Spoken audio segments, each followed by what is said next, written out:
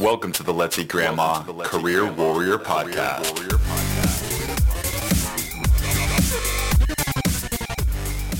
And welcome to the Let's Eat Grandma Career Warrior Podcast, where our goal is not only to help you land your dream job, but to help you live your best life. Today, I wanted to tackle some fun and juicy topics. Does generation matter when it comes to your career and job search? How has the pandemic impacted generational issues at work? And what are some mistakes that are preventing me from getting hired? Today, I brought on Lindsay Pollock. Lindsay is a New York Times bestselling author and leading career and workplace expert. She is the author of 4 career and workplace advice books, including her latest, Recalculating: Navigate Your Career Through the Changing World of Work. Her speaking audiences and consulting clients have included more than 250 corporations, law firms, conferences, and universities. For 6 years, she served as an official ambassador for LinkedIn, and her advice and opinions have appeared in such media outlets as The Today Show, The New York Times, Wall Street Journal, CNN, and NPR. Lindsay is a graduate of Yale University and is based in New York City. So as you can see, this episode is going to be unique, exciting, and I cannot wait to just get into it. So let's launch into episode 276 of the Career Warrior Podcast. Lindsay, welcome to the show. So excited to have you.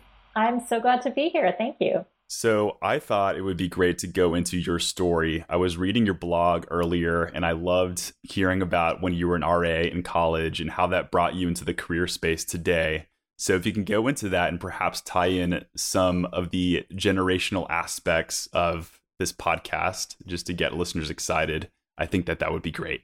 Sure. One of the reasons I love talking about generational issues is that we're all experts because we're all members of multi-generational families. And I think a lot of my story starts with the fact that my mom started her own business when I was a kid. She was an artist, and she took a lot of classes on how to turn that into a business. So I grew up hearing career advice speakers on the tape player in the car, and she would occasionally take me to conferences when I got older. And I really sort of saw that firsthand. And when I went to college, I was sort of a generalist. I don't think I had a lot of career direction. But as you said, my senior year, I became an RA. And that was really one of the best experiences I ever had. Mm-hmm. And I think looking back, I probably should have gone into university administration or career services, but I kind of didn't know that was an option. I went on a scholarship through Rotary, like local Rotary clubs, to Australia. And when I came back, I got a job at a magazine called Working Woman, which was like a perfect fit. It was a .com. It was the 1990s. I was in New York, and I was still giving these little speeches and attending Rotary Club meetings because I had been one of their scholarship students. And I loved my job. It was great. And unfortunately, after 18 months, the company went bankrupt. And I was looking for jobs, trying to figure out what I wanted to do. And I just kind of couldn't figure it out. But I was still giving speeches at these Rotary clubs. I started writing a blog about my job search and taking on little freelance work here and there. Mm-hmm. And through that process, I kind of accidentally started my own business as a freelance writer and speaker. And where it ended up is I didn't really feel confident giving advice or writing about anything other than what I knew, which was college and that first job. So I ended up building to my first book, which was published in 2007 originally, called Getting from College to Career. And that was sort of the book I wish I had had when I was starting out. And I sort of turned that into a workshop that I started giving college campuses. And that eventually led to my connection with LinkedIn. And I've sort of been growing and pivoting from that very first experience of entrepreneurship, which is about 20 years ago now. I love that. I think you and I have very similar stories in that, I initially started Let's Eat Grandma for college students. I don't know if any listeners know this. This is my first time revealing it, but college students were our initial demographic. And then we quickly realized that the people who we were meant to serve were folks who had, 5, 10 plus years of experience because they hadn't written their resumes in a long time. So I quickly found myself working with multiple generations, many different clients across, with many different backgrounds. So this episode excited me. And I think that delving into some of the generational aspects of our careers and our job search will help listeners. So I'll just get right to it with the core question here, and then we'll unpack, I think, some of the subtopics here when it comes to generation. But when it comes to my career, when it comes to navigating my career, does generation matter? Should I even be paying attention to this in the first place? Yeah, so just to level set on generations, there are roughly 5 generations in the workplace globally. We have the traditionalists who are about 75 years old and older, primarily out of the workforce, but some are still here. We've got baby boomers who are in their mid 50s and 60s. We've got Gen Xers like me in our 40s to early 50s. Millennials are about 26 or so to 40, and Gen Zs are about teenagers to age 26. Where I think that's important is I think the era in which you enter the workplace, your first job, is really impactful. So, I mentioned that my first job was at a .com magazine, and that was a very different experience than somebody who had maybe started as a woman in business in the 1950s or as somebody entering the workplace today after the pandemic. So I think the economic circumstances, the opportunities that are available to you, and the culture of work really influence people's decisions. So I think generation matters there. The other place I think it matters is we tend to hang out with people our own age. And I think a trick for people who are job searching is to really look at the people around you and make sure that the network of people that you're interacting with is as multi-generational as the workplace. And that often opens up a lot of opportunities that people hadn't realized. Makes a lot of sense. And second, I would love to talk about just the importance of generational diversity. I've been a fan of it for a long time, just this concept. Perhaps I've never thought of the phrase generational diversity, but I think it's a really brilliant one. But first, can you share any notable experiences that you've had in your career related to generational differences and perhaps managing people across generations? Yeah, in that first job at Working Woman, I went on my first business lunch, which I was super excited about. I think I was maybe 25 years old. And the bosses who I was with started talking about Watergate, which took place, I believe, in 1974, right, the year I was born. And I was like, what is going on? Why are they talking about it? I wasn't even alive then. And so that was sort of really daunting to realize that my lunchtime conversation might be different than the lunchtime conversation of people older. And I've had that happen now. I was at a speaking gig at a college many years ago, and a kid was wearing a Mets hat. And my family are Mets fans. And I said, I was at the World Series in 1986. And he said, I was born in 1987. So I was trying to bond with him and I was making myself look old. So I think sometimes our reference points are not the same as everybody else's. Okay, that makes sense. I think about my past life as a restaurant manager. I'd managed a lot of folks who were typically my age, but occasionally we had career bartenders or career servers who had been doing this, and they were in their 50s and 60s. And I remember some of the same references and really trying to relate because I wanted to be seen as somebody who they could respect. But it was tough for me. I can't vibe or bond with talking about historic events from, the 70s and 80s, so I think that's a different aspect we have to think about. But would you have any perhaps advice or tips when it comes to how we could get along with our colleagues or even people who we're managing who may be older than us? So are there differences between perspectives when it comes to this issue across different generations? So sometimes there are, but there are other factors that are important. So if somebody is more introverted or extroverted, they might have certain preferences about where they want to work, people's life commitments and childcare or elder care responsibilities, their health. All of that plays a part. So I think what's most important is to not make assumptions based on age, that all young people want to be on technology and all older people want to be in the office. That's just not true. But that said, I think a lot of young people, particularly those who started their career in the hybrid or remote COVID environment, that is their normal. And so when we say we're going back to normal, we have to acknowledge that there are some people who never experienced what it was like before. We also have this sort of golden opportunity to rethink the things that weren't working about the workplace in the first place. So right. I think there's a lot of opportunity here. And my fear is that we sort of say, let's just go back to exactly what everything was. And I think that would really be missing an opportunity, not just for the young people who started during COVID, but for anyone who didn't feel served by the workplace previously. I would agree. And I think that there needs to be a conversation, not just between employers, but just employers and employees about what the ideal situation looks like. Because I've seen a lot of controversy fighting online about, this is the way it should be. It should be, people should be going back to being in the office, or some people are staunch, everything needs to be remote. And I don't think that there is a blanket answer. I think that there should be a conversation, but wanted to see if you had any further thoughts in general about remote work versus in person coming to the office and how people can get along. Yeah, I completely agree. We have an opportunity to rethink it, but it's not easy. Hybrid in many ways is the hardest choice because there's a lot of different variables. It's easy to be all in person or all remote because it's clear. So I think what organizations have to do is listen to their people, find out what kind of flexibility they actually want. Sometimes employers overestimate or underestimate what people actually want instead of listening and asking the question. And I think being incredibly clear on what the boundaries are. So if you say 3 days in the office, 2 days at home, is it a specific 3 days? How are we going to use the time when we're in the office? How will people be measured and judged for their work if they choose to come in more than those 3 days? What if they choose to come in less? I think a lot of times we sort of have a policy, but we don't set the boundaries clearly. And I think that's sort of fundamentally unfair, particularly to younger workers or any new employee who doesn't know the culture. Sometimes there are unwritten rules. And I'll just give an example. I was working with a company and their policy was 3 days a week in the office. But the leaders said privately, if you really cared about your job, you'd come in 5 days. So the rule was different from the actual expectation. And that's really not a fair scenario. So I think we have to avoid assumptions and cultures that are not actually what we're communicating to employees. Right. Love that advice. So I want to focus on the second half of this episode on the job search. We have a lot of job seekers who are looking for the next best thing.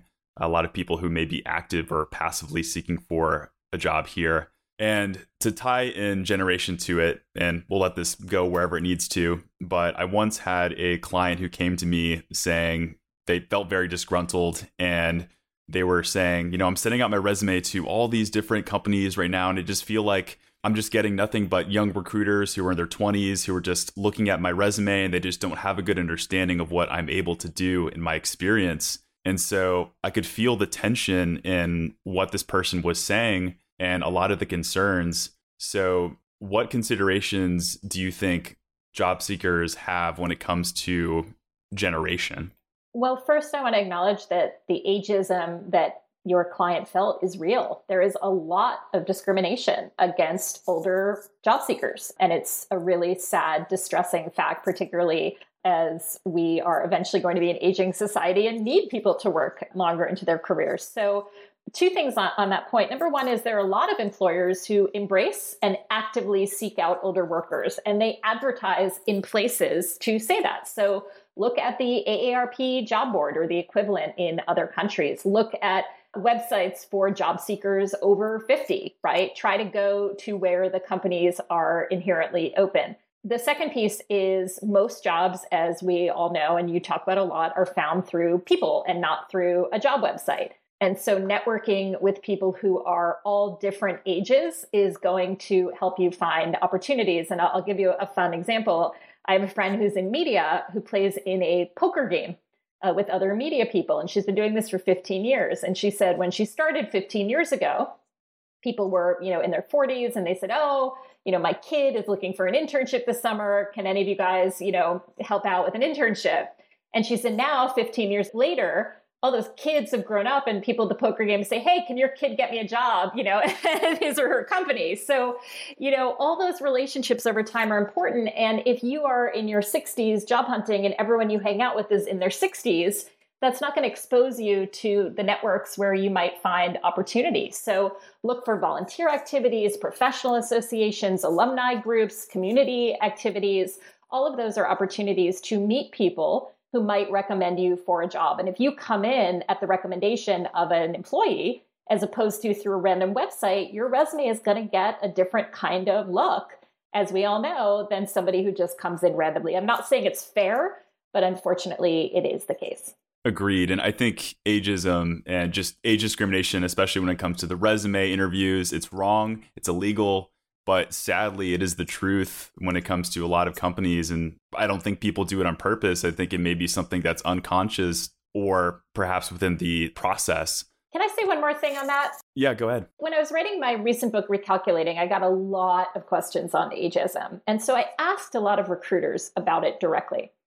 And one thing, I never want to, quote, blame the victim, but many recruiters said when they interview or call an older job candidate, they said very often the candidate says something unprovoked like, you probably think I'm too old for this job, or I'm old enough to be your mother. So don't get in your own way and call attention to your age if the recruiter hasn't even brought it up. I thought that was a really important topic. With your own insecurity gets in the way, Yes. You might be stepping on your own foot instead of waiting for any kind of ageism that maybe isn't there. I love that. Don't let your own insecurity get in the way. And I even have had people call these things out on their resumes. I've seen people say, got laid off because of XYZ reason in big, bold font. I'm like, you don't want to highlight that. You want to highlight why you're the perfect fit for the role. So I just love that advice. And I think just going back to it, your advice about networking and not just submitting your resume online to these job boards or these, to get filtered through the applicant tracking systems, I think that is really solid advice. Just to speak one more time on how to avoid age discrimination, because this is the sad truth of today. Do you have any advice on how to submit my job search application materials, perhaps my resume, in order to avoid age discrimination? I think it's a lot of the standard advice, which is good advice, which is you don't have to put your year of graduation from college or high school. You don't have to put some of the jobs that you had early in your career. You don't have to say that you waited tables in the 1980s, right? You can kind of consolidate. And you can't lie, but you can leave out some of those earlier opportunities so that you're not automatically screened. If I had a job in the 1970s, I'm not so sure that that would be something I would highlight on my resume. Now, if you fill out a job application and you have to put it, but you remember your resume and your LinkedIn profile are marketing documents, Yes. right? They're marketing materials. And so consolidating earlier jobs, not putting years of graduation, I think having a picture where you look energetic and, certainly if your hair is gray, that is what it is. And I have no problem with that. But make sure that you look modern, right? And that you're not using a photograph from 30 years ago that looks like it was, taken at Sears, that's gone out of business. Yeah. It's not about what age you are, because there really is no excuse. We just had a podcast guest come on, I don't know, maybe like a year ago, who was talking about how it's never too late to learn a new skill, no matter what age you are. And I thought that was just brilliantly put, because a lot of us, we limit our potential when we say, okay, it's too late for me to learn the newest round of software for my industry, or it's too late for this kind of thing. But they brought that into perspective to show how you could remain active within your job search, to show relevance, and in a way it would avoid age discrimination. So I think that was just brilliant advice, and you reminded me of that. The other thing I wanted to speak to was LinkedIn. You mentioned having a fresh picture. Do you have any other advice when it comes to freshening up my brand to make sure that I'm ready to go? I do. A couple of thoughts. You mentioned in my bio, I was a spokesperson for LinkedIn for many years in the early days. And a couple of things.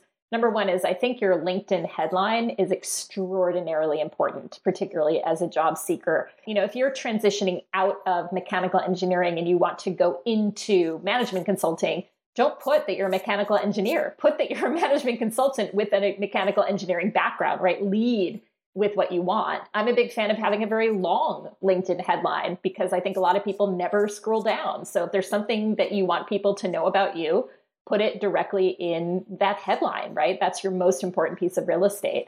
When it comes to the photo, I think you should wear or look like what you would wear to a job interview in your field. So if that's a business-oriented career, you should be wearing a suit or something very professional. If that's something creative, you can dress creatively. I knew a guy who was going for jobs in the sports industry. He wanted to work in sports marketing. So he had a photo of himself in a suit in a football stadium, right? I thought that was really smart. So make sure that everything about your profile looks the part of what you want. And to your point about taking classes, if you say that you want a job at a startup, you need to have the word startup on your LinkedIn profile in a bunch of places. So maybe you take a LinkedIn learning class on managing startups. Maybe you volunteer for a startup company. Maybe you join some LinkedIn groups related to startups. It has to tell a story that confirms that you're interested in the things that you say you're interested in. And the final thought comes directly from Reid Hoffman, who was one of the founders of LinkedIn. And this really has influenced the entire way I approach LinkedIn. And I welcome any of your Let's See Grandma listeners to connect with me. I love LinkedIn. He said he thinks people use LinkedIn wrong. He said most people go into LinkedIn and they say, what can I get today? And he said the way he uses it is he says, what can I give? Who can I help? And even as a job seeker, if you are forwarding jobs that don't interest you but might help a friend, if you are liking people's posts, if you're responding to questions, if you are answering comments, if you are learning stuff, that's all giving to the people in your network. And that has just as much value as sort of going in and saying, who's going to give me a job today? And I think that philosophy change is really helpful for job seekers who might be frustrated. Who can you help today? I love that. In a weird meta way, I feel like you coming onto this podcast and having Eileen come on and say, hey, what can I offer? And just offering this great topic up for our listeners, I think is a really great example of that type of networking. So I commend every single thing that you're doing here. And I really appreciate you coming on the show. So I want to, of course, circle back to your book and ask about what you're up to in a second. However, I think a really great message to leave listeners with is what generational diversity is and what it can do, not only for you, but for your company and for the entire ecosystem that we're a part of. So what is generational diversity? And please paint a picture about what it does.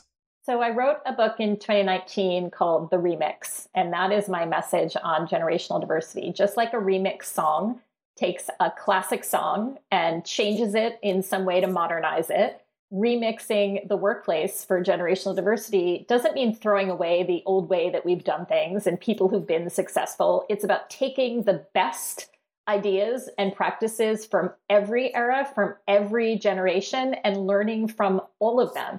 So generational difference is often portrayed as a challenge to overcome, right? Generation gaps. Sure. I see generational diversity as probably the best opportunity we have to be the best we can be, because you're not just relying on what's popular practice in your era. You're looking at all the eras before you and after you to discover what can be successful and to connect with people of all those generations. So to me, generational diversity is a critical business skill for job seekers, for professionals, and for organizations. I love that. Thank you so much for that message. I think that just brought me chills, and I hope anyone listening can get excited about working across or with different generations. I personally get excited about it. Maybe it's that I'm kind of like a history geek a little bit, but it's just these things excite me. So I have to ask you about your book. The title, I think, is great. So your latest one's Recalculating, Navigate Your Career Through the Changing World of Work. Tell me about this book. Why did you write it? And what is something that listeners can take away from it? Sure. I didn't want to write this book. I was out promoting The Remix. I was busy as can be talking about generational diversity. And then the pandemic hit. And like everybody, I was trying to figure out how to navigate through it. And I was sitting in my apartment in New York City, looking out the window, looking at cars on the street. And I just had this moment of thinking of when you're driving and you make a wrong turn or there's traffic and suddenly you can't go the way you wanted to go. And your GPS sort of glitches for a second and says recalculating. And I thought the pandemic was like that moment where we all had dreams, we all had goals, we were all on a path, and suddenly the world said, nope, you can't go that way anymore. And so I decided to research how people were handling this moment of recalculation. And what I ultimately found is the people I think who I admire the most and are most successful are always pivoting and recalculating and rethinking, little bits at a time. And it's very rare that we are sort of at a crossroads where we go left or go right, do one thing or the other. It's more often that we're making little calculations all the time. So I think the message of recalculating in the pandemic is we have to get comfortable with those little changes and those opportunities and those experiments and those pilot programs. And I think if you apply it to a job search or the remote workplace, we don't often sort of have a moment where we say, I know exactly what to do, right? We have to try things and experiment and pivot all the time. And I think that's the best way for anybody to move forward in whatever they want to achieve. I love that. I think it's a genius message, and I'm glad you're putting it out there for the world. And when I first read that title, I had that Siri or whatever robotic voice go off in my head, the recalculating. So I think that's genius too. How can listeners find out more about what you're up to? And do you have a website? Thank you for this opportunity. As I mentioned, I'm very active on LinkedIn, and my website is my name, lindsaypollack.com. Perfect. All right, Lindsay, thank you so much for joining us on the Career Warrior podcast. You were an excellent guest. Thank you so much for having me.